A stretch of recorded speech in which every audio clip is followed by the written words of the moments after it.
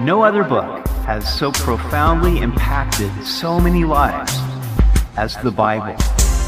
Welcome to Simply the Bible, the Through the Bible teaching program of Pastor Daryl Zachman of Calvary Chapel, Treasure Valley. Today we see that the Lord sent Israel away because of her sin, but God's servant would fully obey him and receive his help. Those in darkness should rely on the Lord. We hope you join us as Pastor Daryl continues in Isaiah chapter 50 on Simply the Bible. Isaiah was writing to a nation that had strayed away from God. They had drifted from his commandments and would go into captivity as a result. But as is so often the case with humans, they wanted to blame God for their problems, and they accused God of forgetting and forsaking them. We continue in Isaiah chapter 50. Thus says the Lord, "Where is the certificate of your mother's divorce, whom I have put away? Or which of my creditors is it to whom I have sold you? For your iniquities have sold yourselves, and for your transgressions your mother has been put away." God had entered into a covenant relationship with Israel. It was really a marriage relationship. But now they felt that God had set them aside, to divorce them, as it were. So God says, "Where is the certificate of your mother's divorce?" According to the law, if a man found some uncleanness in his wife, he could write her a certificate of divorce and put her away. So God said, "If I've divorced you, then show me the divorce papers." God had indeed divorced the northern kingdom of Israel, allowing them to be assimilated by the Assyrians, according to Jeremiah 3:8. But he had not divorced the southern kingdom of Judah. He had only permitted his unfaithful wife to suffer chastening in Babylon for 70 years. God also said, "To which of my creditors have I sold you?" A man could indenture his children as servants to someone to pay for his debts, but God had not done this. They, in fact, had sold themselves as slaves because of their own iniquities. Verse 2, "Why, when I came, was there no man? Why, when I called, was there none to answer? Is my hand shortened at all that it cannot redeem? Or have I no power to deliver?"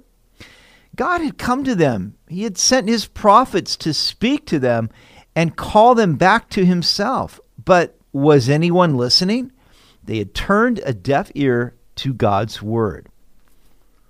As the Jewish captives would read this in Babylon, they would think that God had failed them and that his hand was too short to redeem them, or that he lacked the power to deliver them.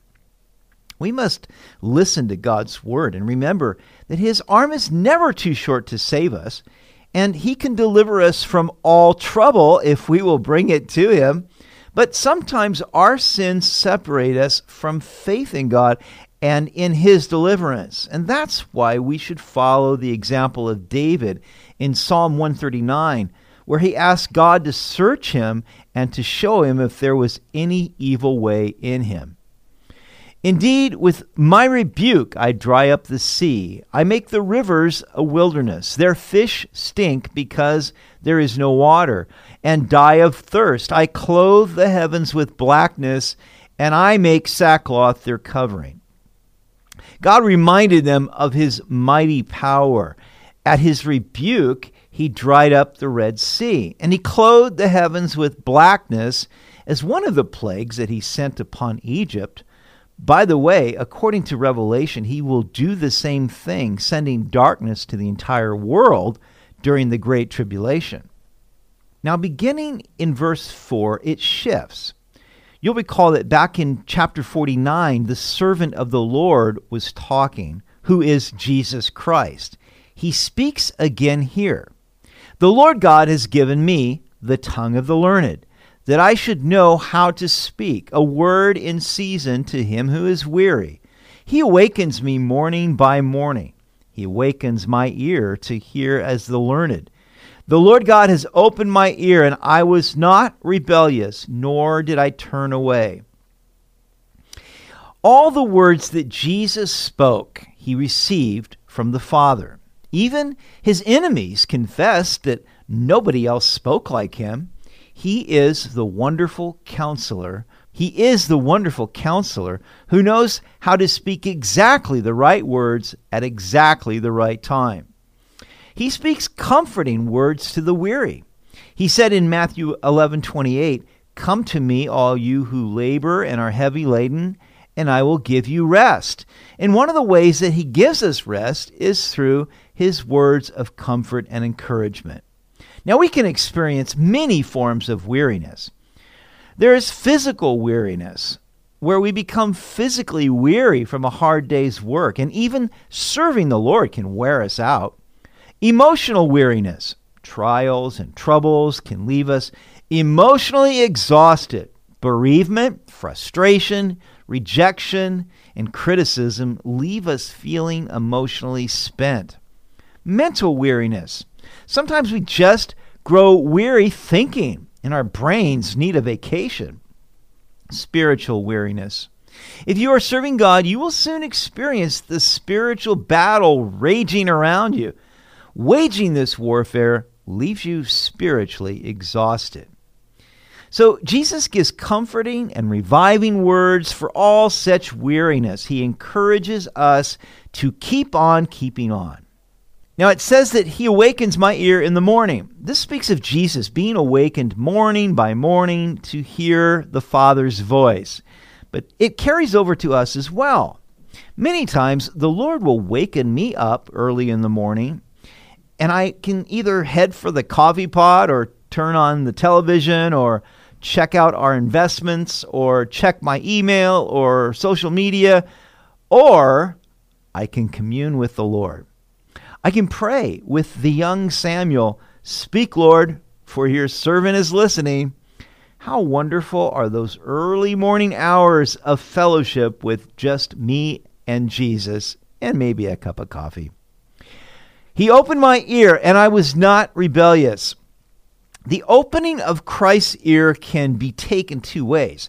It can mean that he had a listening ear to do the Father's commands, but it also speaks of him as being a bond servant. Under the law, a Hebrew could sell himself as a slave for 6 years, but in the 7th year he would go free. However, if he said, "I love my master and I want to continue to serve him," then they would take him to the doorpost and pierce his ear with an awl to the doorpost, and he would become a willing servant for life. God prepared a body for Jesus and opened his ear to be a bondservant. And Jesus voluntarily emptied himself and humbled himself as a servant, becoming obedient to the point of death on a cross. He was not rebellious, nor did he turn away. I gave my back to those who struck me, and my cheeks to those who plucked out the beard. I did not hide my face from shame and spitting. Jesus gave his back to those who flogged him with the cat of 9 tails. He gave his cheeks to those who plucked out his beard by the handfuls. And he didn't hide his face from their blows when they blindfolded him and beat him and he couldn't see where the blows were coming from, or when they spat on him, or the shame of the cross. For the Lord God will help me. Therefore, I will not be disgraced. Therefore, I have set my face like a flint, and I know that I will not be ashamed. He is near who justifies me. Who will contend with me?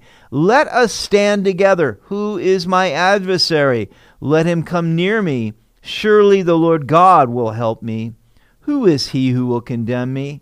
Indeed, they will all grow old like a garment. The moth will eat them up. He says here, the Lord God will help me. Jesus lived his entire life in the shadow of the cross. F.B. Meyer said, with all other men, death is the close of their life. With Christ, it was the object. We die because we were born. Christ was born that he might die. But even though he knew that he would go to the cross, Jesus also knew that in the end, the Lord would be his vindication. God would not allow his body to see decay. He would not abandon him to the grave. Though he would endure the shame of the cross, he would not be disgraced, for God would glorify him. Therefore, he set his face like a flint. We see that as he approached Jerusalem for the last time, he was resolute, setting his face to go there. He says, "Who will condemn me?" All of their condemnation would come to nothing. Now, Paul quotes this in Romans 8:33, and he applies it to us. Who shall bring a charge against God's elect? It is God who justifies. Who is he who condemns? It is Christ who died, and furthermore is also risen, who is even at the right hand of God, who also makes intercession for us. I love those verses. When somebody comes against you and wants to lay some trip on you, just say, hey, who's going to bring a charge against God's elect? Who shall condemn? It's Christ who is justifying me because I've trusted in him. Love it. Finally, it says here that the Lord's enemies would all grow old like a garment, and the moth would eat them up. What has happened to the enemies of the Lord? What has happened to the scoffers? Those who find fault with Jesus or his word, they just vanish into thin air. But the Lord continues to be exalted today in the lives of billions and will be exalted throughout all eternity. Who among you fears the Lord? Who obeys the voice of his servant? Who walks in darkness and has no light? Let him trust in the name of the Lord and rely upon his God. It is true that we will go through periods of darkness. As David says, "Yea, though I walk through the valley of the shadow of death, I will fear no evil." If you're walking in darkness, you can trust in the name of the Lord. Even in our darkest places, the Lord will be our light if we will seek him and look to his word. Dr. Bob Jones Sr. often said, "Never doubt in the dark what God has told you in the light." Verse 11, "Look, all you who kindle a fire, who encircle yourselves with sparks, walk in the light of your fire, and in the sparks you have kindled. This you shall have from my hand. You shall lie down in torment." Now you've heard of the pagan rituals where they kindle a fire and form a circle and walk in the light of their fire, worshiping their gods.